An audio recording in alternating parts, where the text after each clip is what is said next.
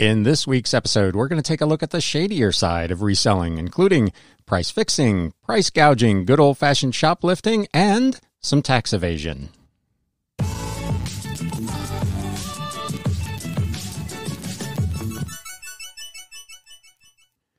What is up, Galaxians? Welcome to another edition of the Galaxy CDs, Rocks, and Flips Reseller Talk podcast. If this is your first time here, my name is Ryan, and I am a full-time reseller, part-time YouTuber, and podcaster, bringing you all of the reselling news every Wednesday morning live on YouTube, and of course by podcast or replay, or however you want to consume it. It is out there for you. Thanks for stopping by the show.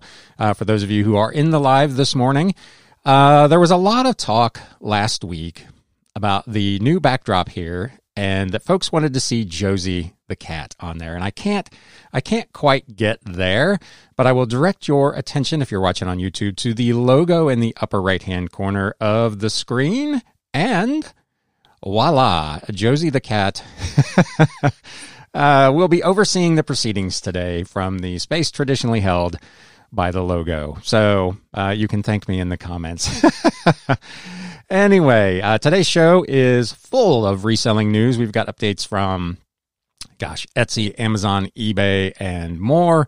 Do not have a what sold recap. I'll just get that out of the way right now. Last week was actually pretty good here at the Galaxy. If you follow me over on Instagram at Galaxy CDs Rocks, I put up a post on Saturday that I had 89 transactions last week. The biggest of those was $19.99. So all in, it was a pretty good week, but there's just nothing particularly special. It was a week full of bread and butter stuff. So this week's show is just going to be about the news. So let's get that kicked off. News updates. All right, so we're going to start off with a site that I frankly had never heard of, but online marketplace Artfire has closed, effective apparently immediately, blaming regulation and complexity, they say, in operating a online marketplace. A reader who contacted E-commerce Bytes, and I will, of course, as always, link to all of these articles in the show notes and the video description below, said that the closure came as a surprise, although the marketplace had published a notice in December that it would be closing at the end of the year. A message on the Artfire website this week states in part, Artfire was launched in 2008 and was operated by the original owners and team until December of 2021. Changes in regulations and the increasing complexity of operating an online marketplace made the continued operation more challenging in the final years, and the members of the founding team moved on to new projects, which I can't imagine will be any less regulated or complicated, but there you go. Artfire apparently was similar to Etsy, though obviously much, much smaller. I'm in the business and I've never heard of it. So it allowed the sale of handmade and vintage goods, fine art, digital crafts, and craft supplies. Although if you scroll down in this article and read the comments, you'll see that there was a guy there who got scammed trying to buy an air conditioner on that site. An air conditioner on that site would have been a big red flag for me. That it didn't belong there, but nonetheless, so sad to see. I'll be curious to see, obviously the big platforms, eBay, Amazon, Etsy, publicly traded, they're not going anywhere, but are there smaller sites that any of you who might be watching or listening use that you would have any concerns about surviving in the new kind of reselling and online climate? I'd be very curious to hear that. If you're here live this morning, you can leave it in the chat, which we will dip into here from time to time. If you're watching the replay, of course, you can leave a comment, or if you're listening to the podcast, you can click the link in the show notes below to leave me a voice message, which I may play in a future episode. Side note, I've yet to receive a single voice message in 146 episodes. So be the first. Be a trendsetter. Send me a voice message. Or you can, of course, email me at galaxycds@gmail.com. So let's move on. This was interesting if you are in the sports card game. Fanatics gobbled up Topps. Topps is a historic, long-running seller of and producer of sports cards. And this article, also on e-commerce Bytes, questions, will this produce heartburn for sports retailers and even eBay? As Fanatics gobbles up Topps, does it spell heartburn for sports retailers? CNBC has reported that the Fanatics wants to sell trading cards directly to consumers. For example, they say, should collectors purchase a trading card, they'll be able to insure the asset, grade, store, and even put cards on a marketplace to sell or trade through Fanatics. Fanatics Trading Cards was launched last year after the company secured exclusive long-term trading cards rights from several of the leading pro sports leagues and players associations, including baseball and the Baseball Players Association, the NBA and their Players Association, and the NFLPA. So that is huge. From not having a sports card division at all to capturing essentially 5 of the 6 of the major organizations is pretty remarkable. The addition of Topps, they say, which also has rights to Major League Soccer, Formula One, my personal favorite, UEFA, and the Bundesliga, significantly accelerates the build-out of the Fanatics trading card business as the company adds world-class expertise, infrastructure, and an iconic brand and a broad range of capabilities from the industry leader. More importantly, they say it jumpstarts their trading card business, their rights to design, manufacture, and distribute trading cards, which begins immediately because Topps owns MLB rights, instead of the original combined start date of 2026. So they're going to be 4 years ahead of the game in this thing. The acquisition comes despite a federal antitrust lawsuit last month from a merchandiser and consumer against Fanatics and the NFL, which has a stake in Fanatics. If you watch NFL, you'll know they're the authorized reseller of NFL merchandise, quote, claiming they've conspired to monopolize NFL product sales through Amazon.com, Inc.'s third-party marketplace. It is possible that with Fanatics entering the direct-to-consumer trading card field, eBay and its third-party sellers could be impacted. eBay has been pouring, as we've talked about on this show previously, resources into that category as part of its much-discussed vertical strategy. So if you are a card seller, A, were you aware of this? And B, does it fill you with dread? What are your thoughts on this? I know the sports card game is big, big money. So jumping into the chat here real quick. A lot of good mornings. TRB Collectibles. Tom says, yes, she made it onto the show. Speaking, of course, of Josie the cat. So nice job with the Josie Loco. She should be overseeing it. And most times she is. If I don't keep her out of the room where I'm at, she is there observing. When I ride my exercise bike, she is literally sitting at the base of the pedals looking up at me while I ride for an hour or so. TRB Collectibles, Michael Eisner, the former CEO of the Walt Disney Company and was the CEO of Topps. It was absolutely doing extremely well, but also with digital cards, so I can see why they wouldn't want to buy it. Yeah, plus, obviously, like I said, it gives them an absolute jump start. They were going to have to wait 4 years for some of these licensing rights to go into place. And now, at least in the case of baseball, it happens essentially immediately, which is good for them. Amazon has made some updates to their CSBA orders. Amazon told sellers on Friday that it had launched a new program called Safe-T for their customer service by Amazon for orders on Amazon.com. The program lets sellers claim reimbursement for losses incurred to CSBA issues in accordance with the program policies. Amazon went on to explain, you can request reimbursement when a customer has been refunded by Amazon and you believe that you should not be responsible for the charge. For example, the return is not received in original condition. Or maybe Amazon let them keep it, like we talked about in last week's episode. If you didn't catch that, go back and listen to that, where we had a discussion about the returnless return phenomenon that Amazon is sort of pioneering. Your request will be assessed and any reimbursement decision will be made in accordance with our customer service by Amazon refund reimbursement policy.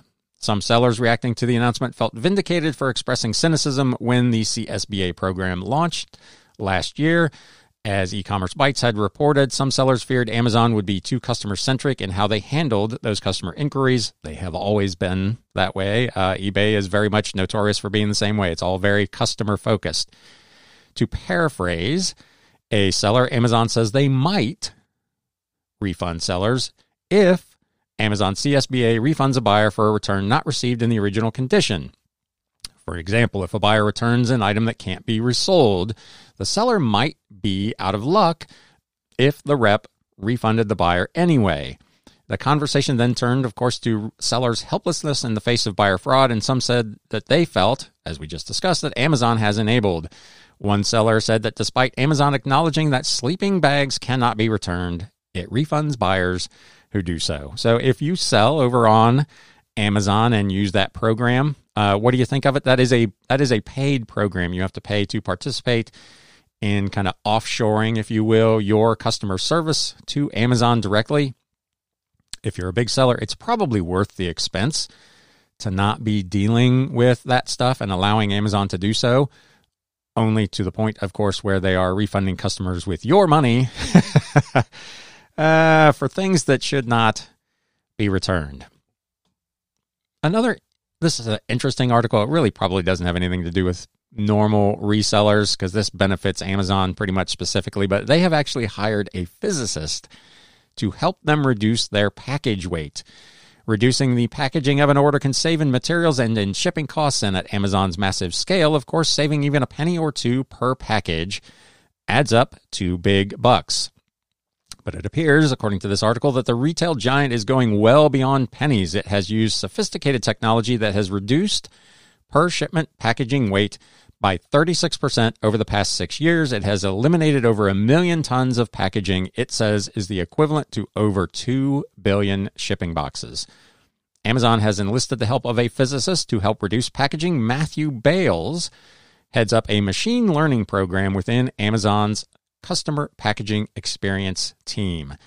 In a blog post they published this week, he commented when he started in 2017, they were doing a lot of physical testing of products, but, quote, that was not a scalable mechanism that could assess hundreds of millions of products to identify the optimal packaging type for each product. Statistical tests were the first piece, but they are essentially only useful, he said, when products have already been shipped in more than one package type. We wanted the capability to predict how a product would fare in a less protective, lighter, and more sustainable package type. And once you're in that predictive space, he said, you need machine learning. Amazon's team knew that the product images they have on their site were not going to be helpful when selecting packaging. They say, for instance, a multi-pack of LED light bulbs may be illustrated by the picture of a single unpacked bulb, which would suggest that it is very fragile, but the multi-pack, they note, is in fact safely packaged by the vendor and doesn't really require additional packaging. It is best shipped in its own container. So the team used Amazon's internal image data. When products are delivered to fulfillment centers, many are sent down a conveyor belt through a special computer vision tunnel. Man, this is like science fiction. That is equipped with cameras that capture images of the products from multiple angles. These tunnels are used for many things, including ascertaining product dimensions and spotting defects. So I have noticed over the last probably year that the massive oversized boxes that you used to get from Amazon that might have one teeny tiny item in it that was surrounded by bubble wrap or whatever is no longer happening. I'm getting packages that are much more scaled to the item and have a lot less internal protective padding, if you will. And this obviously seems to be something coming from this program. So really interesting. And again, Amazon squeezing sellers in their third-party program on one side while saving potentially millions or even more on the other end. USPS, they are very happy with their own performance over the holidays. We're not going to go into that again, but they now are up to over 2,200 post offices that offer a self-scanning kiosk. For online sellers dropping off prepaid packages, it may help you save time standing in line and give them more confidence that their packages were actually scanned in a timely manner. The post office says the goal of the self-service kiosk program is to provide customers with a convenient self-service alternative to the full-service counter. These place simple transactions with debit or credit cards in control of the customers and allow our retail professionals to use their skills to assist customers with more complicated mailing needs. They are located where they can yield the most benefits for customers, and if the Postal Service finds that they are not meeting that requirement, they are removed and deployed elsewhere. sellers commenting on this new scanning capability. Overall, we're pleased. One said now if they would just make that same scanner be able to scan the scan sheets for bulk drop-offs, it would be great. It's impossible to sit there and scan 700 plus packages a day at a time. I know a lot of sellers, even the post office, I've commented on this before, depending on the worker that you get, they may not even know how to use that bulk acceptance sheet because it does not take actually the same scan as a regular package. It's another line on their computer. So it's a complicated process. One thing to note, I don't believe the scan, and you can correct me if I'm wrong, but I'm pretty sure I'm right on this. The scan at the kiosk does not count as an actual acceptance scan, either by the post office or by the selling platforms. Only when the item is actually scanned by the post office workers does that count. If you use the bulk acceptance sheet, I know at least eBay counts that as having been accepted in terms of your handling time for business. But in terms of USPS, even their own internal shipping metrics, 2-day priority mail is only activated when the individual package is actually scanned by someone at the post office. This kiosk does not count for that. As one skeptical writer wrote in, I was informed by USPS staff that USPS insurance also requires that the item be physically scanned by the clerk for it to be eligible for a claim. Since there's nothing stopping someone from scanning an item in that APC and then not putting it in the bin, their insurance will not cover items lacking that hard acceptance scan. So if you use this program, be aware that it is obviously very convenient, but it does leave you with some potential downsides. Going back into the chat real quick, TRB Collectibles, speaking of packaging, you mentioned last week you use a couple of different bubble mailers to ship your books. In a future episode, could you go over which ones you order and how you pack different books? Yes, I will do that. I actually have, I think, if you go on my YouTube to the shorts segment, I think I have a quick video on how I packed just one individual hardcover book, so you might go check that out. But yes, I will do some sort of quick video about the packaging materials that I use. Rebel Junk says, we have the scanner, but the bin we put the packages in is always full. Yeah, and that's the other thing. They take that as an opportunity to not have to do some extra work at the post office. There's a bin at my office that you can drop stuff into. I don't have a scanning kiosk at my local post office, but they have a bin sitting out in the lobby where you can just dump packages that they will get to later. Call me a skeptic. I don't trust any of that. I take my scan sheet in and I wait in line and I get that thing scanned, so I have a receipt that I dropped off, at least the scan sheet and the packages that were attached to it. So let us know what you do with yours, but USPS has enough issues. I don't want to give them too much rope. Etsy, we got some good news this week from Etsy. So I had several people that commented last week or reached out to me on Instagram that, man, they're happy they don't sell on Etsy. So let's change the tone a little bit on this. Etsy has introduced a new payment report that breaks down your seller fees. So good on them. A new year brings new Etsy payment reports for sellers. They said the improved financial summaries make it easier for you to understand your finances, and it also added a tooltips and descriptors for all fees to make it easier for sellers to understand what Etsy is charging and why. They say we have reworked how we summarize and present your finances to make it easier for you to understand and use information about your sales, fees, and profit margins, Etsy explained. We believe that these tangible changes can help you review not just your sales, but also effectively plan your shop's future. These summaries are now grouped into 4 sections: sales, fees, marketing, and shipping. They also noted it is important to note that sales tax or VAT, value added tax, over in the EU will appear in the respective sections within your summary.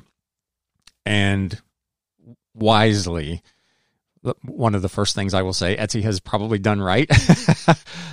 In the year I have been covering Etsy extensively, these changes only apply to 2022 reporting, not 2021. We know that each seller has their own unique workflows for managing finances. We didn't want to disrupt how past data is presented and potentially interfere with these workflows.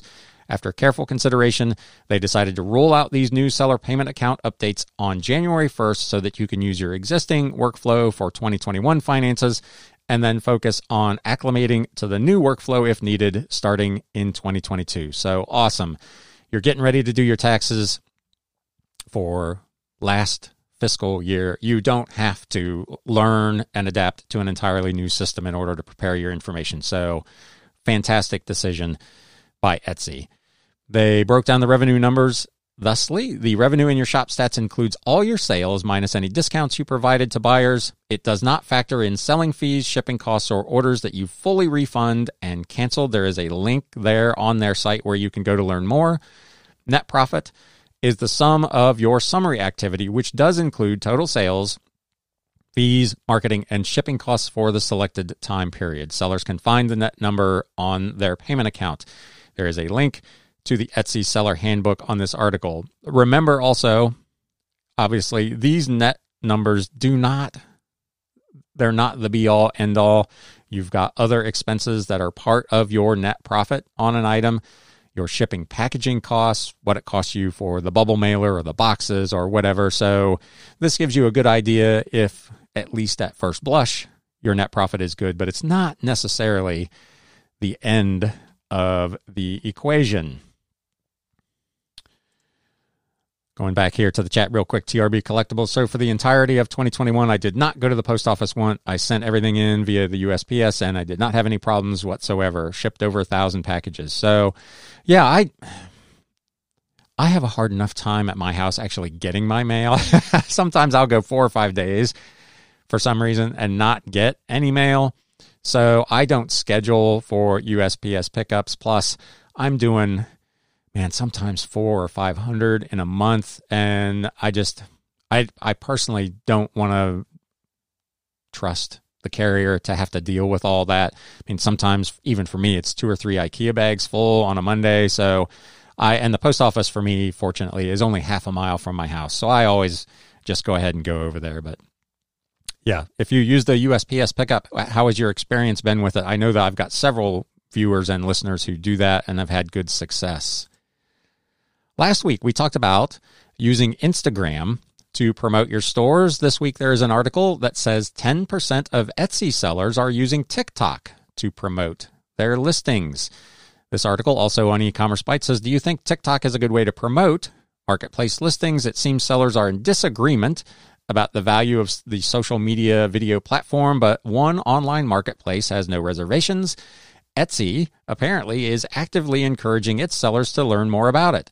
It surveyed their sellers to see how many were using TikTok to promote their business, and it found only 1 in 10 respondents were currently using the platform.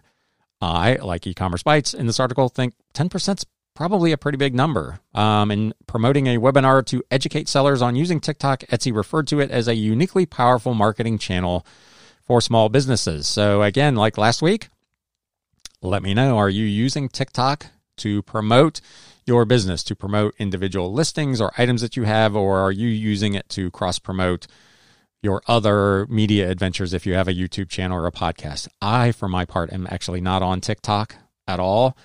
I guess I appreciate what TikTok is, and I have some friends and family that just absolutely love it. They're on it all the time, but maybe I'm getting old. I don't use it. So moving on to eBay. Interesting article. Should eBay rewrite your listing titles in search results? The article starts off, how would you feel if eBay rewrote the titles of your listings when displaying them in the search results? We haven't heard any reports that eBay yet is doing it, according to this article, but the company did file for a patent describing this concept. They say in that patent filing, it is challenging to present a long description for a product listing on a mobile screen, which is true. Specifically, the screen size of a mobile phone is less than the screen size of a computer, laptop, or desktop, and long titles in a listing may not be displayed fully on a mobile screen. In some cases, displaying a listing or a search result that includes a long description may consume screen space on a mobile device and may impact the user experience for a buyer querying for one or more items. It may also chew up space for a promoted listing. that eBay is making extra money on. So I don't necessarily think this is a completely selfless endeavor. The other reason they can think of, sellers often try to use the title field to optimize for search. In other words, they may be putting lots of keywords to include model numbers in the title. So eBay's search engine will, of course, find the listing, but the result is a title that doesn't necessarily read well or grab a shopper's attention. eBay would, again, use machine learning, of course, to fix this problem. They explained in part the raw titles and user behavior data may be used to train a machine learning model to identify one or more parameters that may be used to refine a raw seller-supplied title to generate a refined title that leads to a desired outcome. I don't know about all that. And neither do some other sellers. If sellers are skeptical about eBay's skills in title writing, the feeling is mutual. eBay wrote in their filing, oftentimes a seller may input unnecessary or duplicate information when providing a description for an item for sale. It wrote, moreover, some descriptions included by a seller in a listing may unintentionally negatively impact the seller's goal of selling an item at a desired price. The highest price possible, of course. They ask the question in the article, if eBay thinks having a separate title to display results is a good idea, why not allow sellers to create two titles when listing an item, one that's optimized for eBay's search engine and a shorter one that's optimized for shoppers' attention and or mobile devices that would both be displayed in various places in the search results? My personal feeling is there's no way eBay is going to do this. If they already don't think we write titles well enough to fit their system, they're not going to give us another line of title information. They're just going to try to compress whatever we put into whatever they think the most palatable format is. I guess my biggest concern would be that this in some way leads to a reduction of the number of characters that we're allowed to put in the title to try to optimize already for search. Right now, it is, of course, 80. Mercari, for the longest time, was at 40, and it was really difficult. If you've got, again, I sell primarily in media, so you've got artist, title, maybe the publisher or the label, so you have some relevant information that you need to get in there, and sometimes it's difficult to get into 40 characters. eBay seems to be of the mind that they would like these things to be shorter. So I guess be on the lookout for that. I would be really concerned if they cut back on the number of characters that were allowed in the titles. Although I must say, I'm not sure I trust them to accurately shorten my titles either.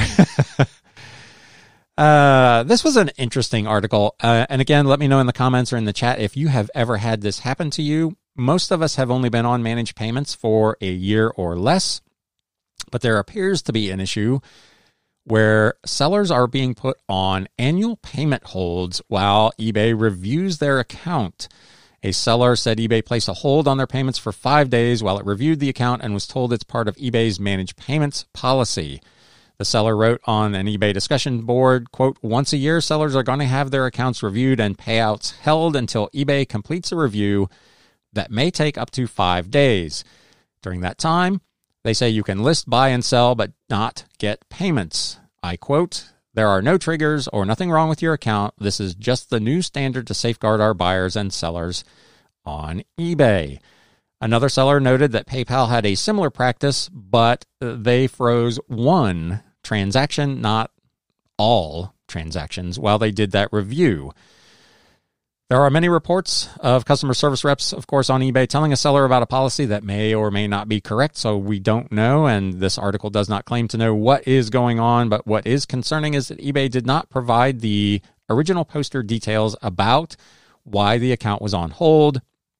It's not clear, according to this article, that they received any notification that their account was even on hold or why.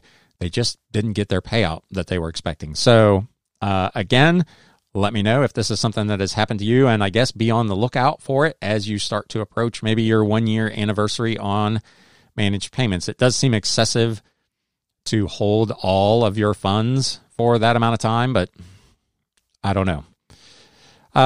We talked about this last week. eBay, a lot of Facebook groups that had eBay in the name had been taken down. eBay says it did not request that. They've done an internal study to find out if someone there had inadvertently sent through some kind of information to Facebook about these groups, and they said that they have not. They, on Thursday of last week, published an update informing sellers that it was continuing to work with Facebook on that matter. Our team has been working to understand why these seller groups were removed and, most importantly, to reinstate them. While we continue to investigate the cause of this action, we have confirmed that it was not the result of any official eBay request. We are also pleased to report that groups that shared their complete information with us, eBay, have already been reinstated. So if you know of a Facebook group that remains impacted, please contact us at askcommunity@ebay.com and provide the group name, the URL to the Facebook page that administers the group URL, and any other relevant information. They note, continuing to work with Facebook to improve the checks and balances and to do everything possible to reduce the chance of this happening again. They are also reviewing their social media name and logo usage guidelines to be sure they are clear and easier to follow for all of our seller community. So when you use eBay or Amazon or any of these companies' logos in your YouTube video or in your social media, there are actual requirements as to how and when you can do that. Most people who are using the eBay logo in their groups and that, I'm sure, are completely unaware that that is the case, but it is in fact the case, and that may have inadvertently led to some of these takedowns.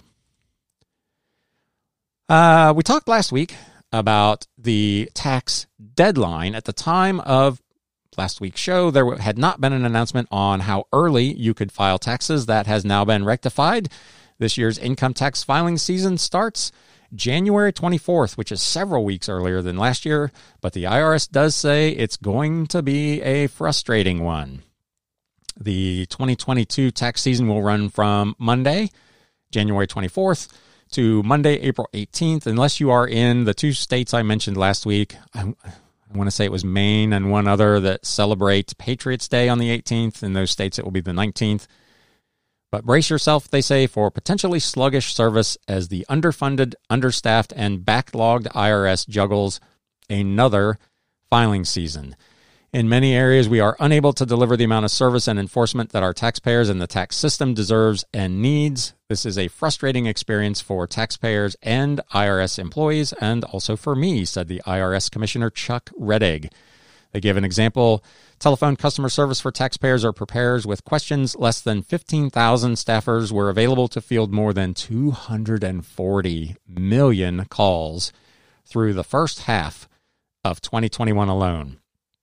By May, as taxpayers dealt with the pandemic-related tax provisions, call demand on the individual taxpayer phone lines was 456% above the same point a year previously. The number of disconnects from people trying to call into taxpayer assistance centers was 2,000% higher than the previous year. So big problems over at IRS. They note the best way to avoid any delays is to file electronically instead of via paper with direct deposit. It's also crucial that the numbers on the return are accurate to avoid snags and delays. They note that direct deposit refunds accounted for 91% of all refunds issued last year, which was 9% higher than the year before. They also point out they are sending out important letters on amounts that it paid households last year for child tax credit payments and the third round of stimulus checks, if you got one of those. So be on the lookout for those documents, tax professionals say. They also note that the IRS is still wading through 6 million unprocessed returns from 2020. Errors and, quote, special handling to address discrepancies in the returns are some of the reasons. But there are still 6 million 2020 tax returns that have not been completed. Yikes. That is a huge number. Flipping Sports Guy says, oh yeah, that child tax credit thing is going to create a nightmare. Yeah, I've got some friends that qualified for that. You got, I don't know what it was, several $100s, I think, a month in an advanced credit payment for your taxes, but now you've got to take that off your taxes somehow. I don't fall into that, so I didn't look into it. And as I always say, don't get your tax advice from a guy on YouTube working in his basement. But nonetheless, that is going to be a really complicated situation, and particularly if you are also a reseller and you layer in all of that stuff on top of it. Too many people didn't realize that they're not getting that. Yeah, or what they're supposed to do when they get that, or the fact that it is an advance on a credit that you would be receiving on your taxes. So at some point, you've got to take it back off. It's a really complicated system, unfortunately. TRB Collectible says, do you think a point will they completely eliminate the paper tax filing? I don't know. I would think that was probably a good idea, but I don't know that they'll, in the foreseeable future, obviously looking well down the road, I think everything is probably going to end up electronic, but at the moment, I don't know that that would be the case. So moving on to what we talked about in the intro to the episode, kind of the shadier side of reselling. This first one refers to taxes. As we've talked about on this show, I can't even begin to think how many times with the new 1099-K requirements, it has created a deep divide among online sellers, deeply divided over their responsibility to pay taxes on the income generated from selling on sites like eBay, Etsy, and Facebook, and so on. Beginning, as we've talked about, for year 2022, any entity that processes payments on your behalf must report it to the IRS if your sales reached $600, no matter how many transactions you made. Previously, that threshold was $20,000 and a minimum of 200 transactions.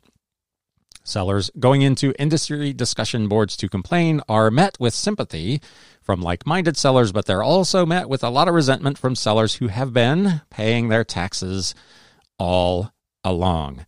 Sellers who always considered their selling activity to be tax-free are now worried about how they're going to prove they're not making a profit. Some sellers who have been reporting their online selling revenue and paid taxes are unsympathetic, and from their comments on these boards clearly resent those who have long failed to pay taxes. They say, rightly, that the law previously required payment processors to issue those 1099-Ks after reaching a certain threshold, but that did not mean, just because you did not receive one, that you had no obligation to pay taxes on income under that threshold. In some threads, sellers have also called out colleagues who call their business a hobby while simultaneously having thousands of listings for sale. There is a note from the IRS about said hobby sellers. If a taxpayer receives income for an activity that they don't carry out to make a profit, i.e. for a business, the expenses that they pay for that activity are miscellaneous itemized deductions and can no longer be deducted. The taxpayer must still report the income, however, on Schedule 1, Form 1040, line 21. In other words, if you are a hobby seller, according to this, you must report the revenue, but you can't deduct your expenses. So this gets even more expensive if you try to use the hobby seller out. For those wondering about compliance, the IRS does have a video to help get you started, including advice about how to fill out your Form Schedule C. There are, of course, books and articles available, but it is a best practice, as I talked about several times when I do tax issues, to consult with your accountant, a qualified tax preparer, or a tax attorney when filing your taxes. I am in the group who have always paid my taxes, whether I got the 1099 or not. I've always tracked my income and paid the appropriate tax. Tax evasion may be strong. Some of this is clearly just people who weren't aware that they were supposed to file. Some of it is willful ignorance. Some of it is just outright thievery, where these people essentially are making more profit than you or I, who are filing our taxes, are making on these same items. Does it suck 4 times a year to pay my estimated quarterly taxes and to write those checks to the city, to the state, and to the federal government? Absolutely. I hate it. I hate sending out those tax payments. But it is my obligation as a business owner and operator and as a citizen of this country who benefits from that tax money being respent in our communities to do so. But it limits, if I got to write $8,000 a year or whatever the number is in income tax and FICA and all the rest of that, and another seller that's doing essentially the same amount of business somehow is skirting all of that and not paying taxes because they've stayed under that 20K threshold, they are much more profitable than I. They can afford to sell their items for less because they don't have to account for that tax. So I'm not on board with that program. If you want to do that, maybe as TRB Collectibles just suggested in the chat, have a garage sale instead. That is technically, you may still have to, if you sell an item for more than you paid for it and you made profit, technically that money would still be taxable. But again, let me know in the comments or in the chat what you think of that. But this is going to be an ongoing conversation probably throughout this year, and certainly at the beginning of next year when the tax filing and these 1099-Ks go out. Speaking of which, starting on like January 2nd on my managed payments screen on eBay, there was a link that said my 1099-K was available, but when I open it, it is still last year's 1099-K. So let us know, have you actually gotten access yet to your 1099-K on any of these sites? Another area that has gotten much, much worse during the pandemic is the outright shoplifting surge across America that is having dangerous and costly consequences, according to WDJT in Milwaukee. Retailers, of course, have always been vulnerable to shoplifting. Most retailers account for a certain amount of it in their budgeting process, but it has gotten significantly more out of control. The emergence of coordinated and organized robberies at high-value stores, even sometimes during shopping hours, has the industry on edge. In November, 14 individuals barged into a Louis Vuitton store in Oak Brook, Illinois, which is a suburb of Chicago, while customers were inside, and audaciously drove away with $100,000 worth of merchandise. The entire incident was caught on the store's video surveillance. That same month, 18 people broke into a closed Nordstrom store at LA's famous high-end The Grove shopping mall using a sledgehammer and an electric bicycle. Not sure about the electric bike, but hey, whatever worked for them, I guess. They made off several $1,000s in merchandise, and on Black Friday, the article points out, one of the busiest shopping days of the year, as many as 30 people robbed a Best Buy in Minneapolis. The crime typically involves groups of people who are targeting stores that carry higher value items like electronics, designer handbags, or clothing, who then resell the merchandise in secondary marketplaces such as eBay, OfferUp, Facebook Marketplace, or even back into the legitimate supply chain. Many of these stores don't ask for a receipt when you're doing a return. So you steal it at one store, you take it back to another store, and you get, in some cases, even money back, as we've talked about previously, or at worst, a store credit that you can spend on things that you're not trying to steal. It's a bad setup. There are people who make a living, they note, off of stealing and reselling. It is not a one-time opportunistic or a need-based robbery, said Corey Lowe, an expert on retail crime and a research scientist at the Loss Prevention Research Council. The anatomy of these attacks show they are more aggressive, dangerous, and they're happening more frequently. When I talk to retail loss prevention veterans, the best comparison they come up with is what crime was like in New York City in the 1970s, but even then it was more street robberies and not brazen retail theft. We've talked to retailers across America who say shoplifting is up to 2% or 3% of their total sales. Previous to the pandemic, it may have ranged from 0.7% to 1%. So it has gone up massively. And that was my experience as a retail general manager. Our targets for shrink, loss, be it theft or internal or just paperwork errors, was generally under 1%, somewhere between 0.5% and 0.75%. We got paid bonuses based on that. If my bonus structure was based on a 0.75% shrink in my store and I was suffering 2 or 3% loss, man, that would be expensive, not only for the business, but for the individual managers. They note in the article, power tools are so popular with professional shoplifters that Home Depot has launched a line of power tools that won't work until they're activated by being scanned at the checkout. So like a gift card that isn't good until it's scanned, the power tool will not operate until it has been scanned. That is amazing. Some of the most popular items targeted are designer clothing, laundry detergent, designer handbags, allergy medicine, razors, high-end liquor, pain relievers, baby formula, laptops, deodorant, and high-end appliances, according to the National Retail Federation. They note that elsewhere, drugstore chains are actually closing stores in neighborhoods where there's persistent shoplifting. Walgreens recently closed a handful of stores in San Francisco, citing rampant shoplifting. if you're in a business that your net margins are only 2 or 3% to begin with, and you're losing 2 or 3% to shrink, you're losing money hand over fist in those stores, and you just can't afford to keep them open. That, of course, leads to a broader community impact where shopping in stores generates sales tax, which in turn provides funding for essential public services in those areas. Not to mention the fact that those stores disappearing now makes it more difficult for people who may not have transportation to be able to go and get items that they need. Recurring theft, they say, also spreads fear. They scare away shoppers who normally would spend time browsing in the stores, and they also scare away employees. They note that organized shoplifting sprees were on the rise even before the pandemic, but it has become much easier now. Imagine, they say, think about wearing a mask pre-pandemic. Who would have thought that we would ever have to think about everyone in a liquor store wearing a mask covering half of their face and allowing them to remain anonymous?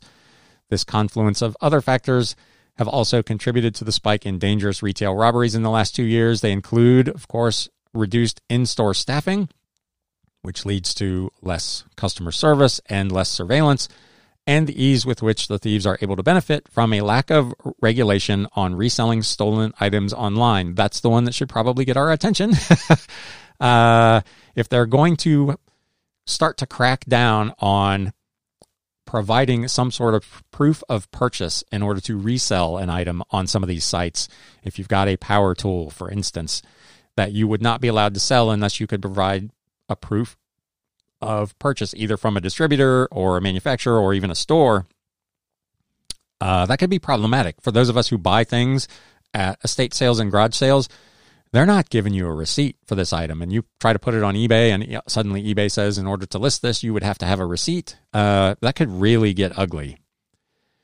50% of retailers surveyed reported an average dollar value loss of merchandise of at least $1,000 in 2020, compared to just 29% in 2019. Overall, organized retail crime costs retailers an average of between $700,000 to $1 billion in sales, depending on the size of the business. So thievery and reselling is, obviously, it's not new, but it has become a much more significant problem, and it is impacting not only the stores and the employees, but the customers of those stores and those communities. So I'm sure there are no thieves listening to this particular podcast, but man, don't do it. It's no bueno.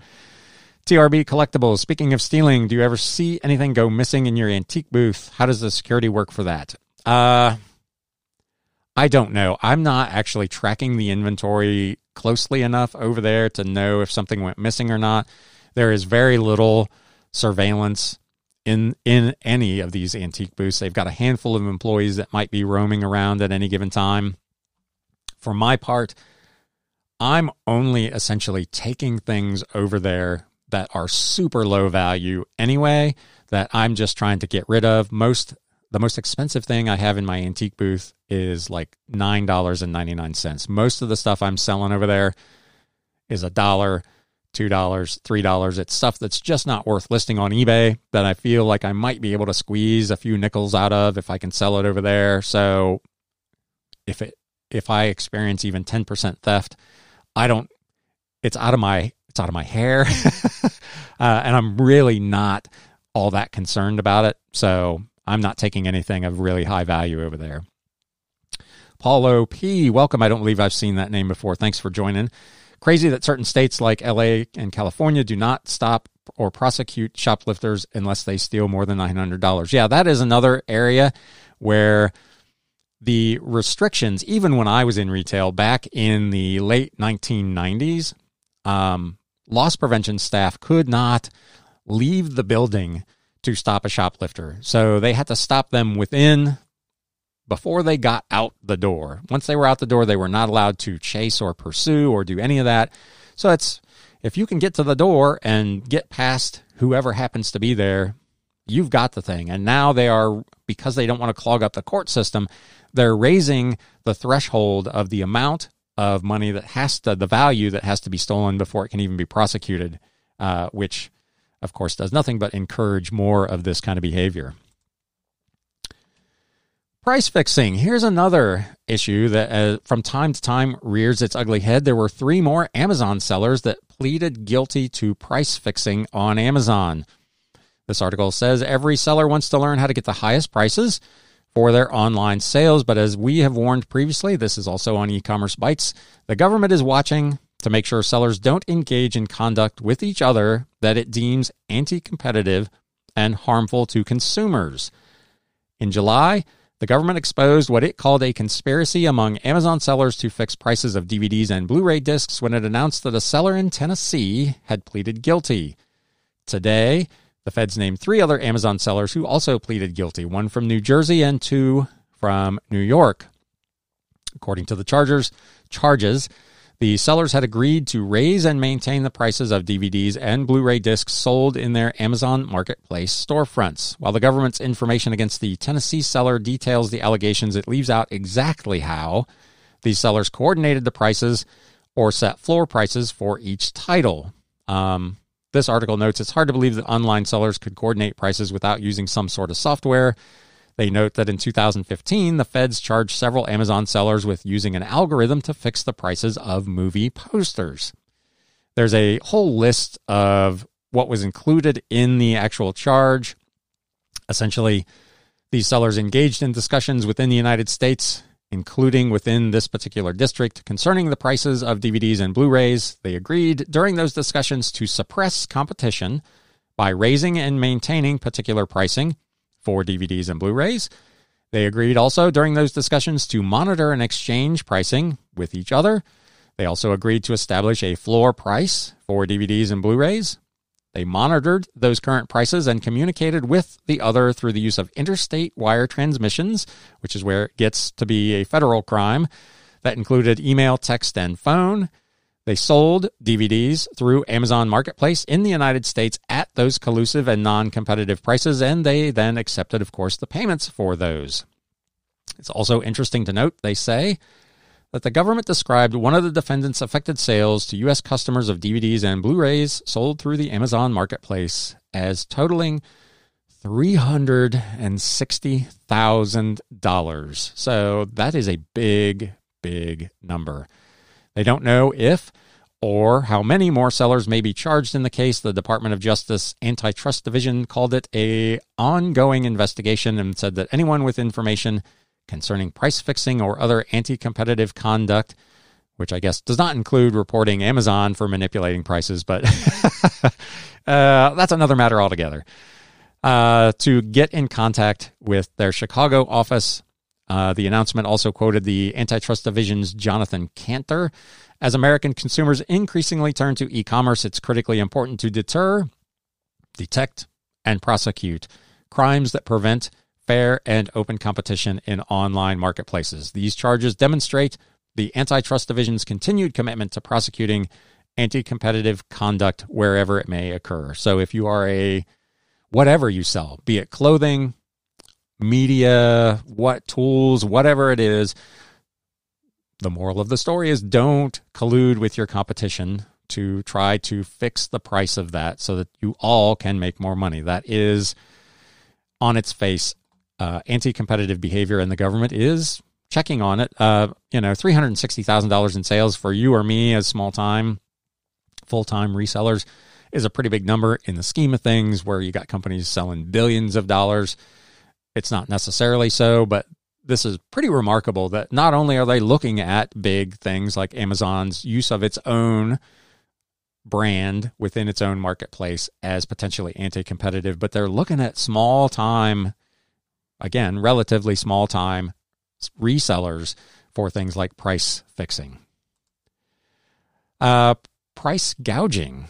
We talked, I don't know if it was last week or 2 weeks ago, about the situation up in Canada where the government had provided COVID rapid tests at no charge, and people were reselling them online, and the government up there said they were going to prosecute those people, and the fines ranged up to, I think, $250,000, depending on the size of the outfit that was doing the selling. The LA Times reports that rapid COVID tests here in the U.S. are reselling for triple the retail price. High prices for at-home COVID-19 tests are hitting the wallets of U.S. families who need them to get back to school or work. if they can find them to buy at all. They note one restaurant worker in New York said she paid an acquaintance double the retail price in a sidewalk exchange for a test kit. A mom in Missouri said she's rationing her last 2-pack in case her kids show serious symptoms. Another one said they paid $80 that she saw in an online community group. So digital marketplaces like Binax Now kits, which include 2 tests, are selling for around $75, which is 3 times what they would cost at many large retailers. In December, the New York Attorney General Letitia James said that 2-packs usually priced between $14 and $25 were going for as much as $70 a package, and she warned against price gouging. The danger in healthcare is that for any life-saving product, it's vulnerable to price gouging because most people would pay anything to save the life of a loved one, said an epidemiologist, I'm not going to even try to pronounce the name, in a string of tweets about these home test kits. So we talked about this, not necessarily for test kits, but just the idea of price gouging and using, for instance, bots to buy up graphics cards or PlayStations or whatnot, and then resell them at inflated prices, and whether or not that was ethical. And I'm kind of the mind that it's not something that I would do personally, but it's not an item that someone has to have. You don't, as much as you may want a Xbox under the tree at Christmas, it isn't something that you need. When you start talking about health and well-being, however, I think we're crossing an ethical line. I'm all about making as much money as I can on the items that I source and flip, but for something like this, where a worker may not be able to go back to work until they can provide a negative test result, they've got to have a test, and they obviously, as the article points out, they will pay anything potentially to get that test. For us to take advantage of that situation and make 2 or 3 times the profit, I think, again, you can let me know in the comments or in the chat what you think of it, but I think that crosses an ethical line. Again, the PlayStation or the hot toy for Christmas, hey, have at it. If you can get them and resell them for double or triple or whatever, more power to you. It isn't my business model, but I don't see anything inherently unethical about it. In this particular case, however, I think, for my part, this is wrong. Last thing we've got for you, this is more for protection on your side from scammers who would be buying. Beware Google authentication scam that is targeting online sellers. The FBI has described a devious Google authentication scam targeting online sellers. The Oregon Tech Tuesday segment explained how the scheme works, and this is a quick summary. The article originally appeared on payments, pymnts.com. You post your real phone number on an online platform when you list an item for sale. The scammer then contacts you via text or email and says, in order to make sure you are legit and so that he does not get scammed, he will send you an authentication code from Google to confirm that you are a real person and not a bot. You receive the authentication code in the form of a voice call or a text message and provide the number to him. The scammer then uses that authentication code to set up a Google Voice account in your name using your real phone number for verification.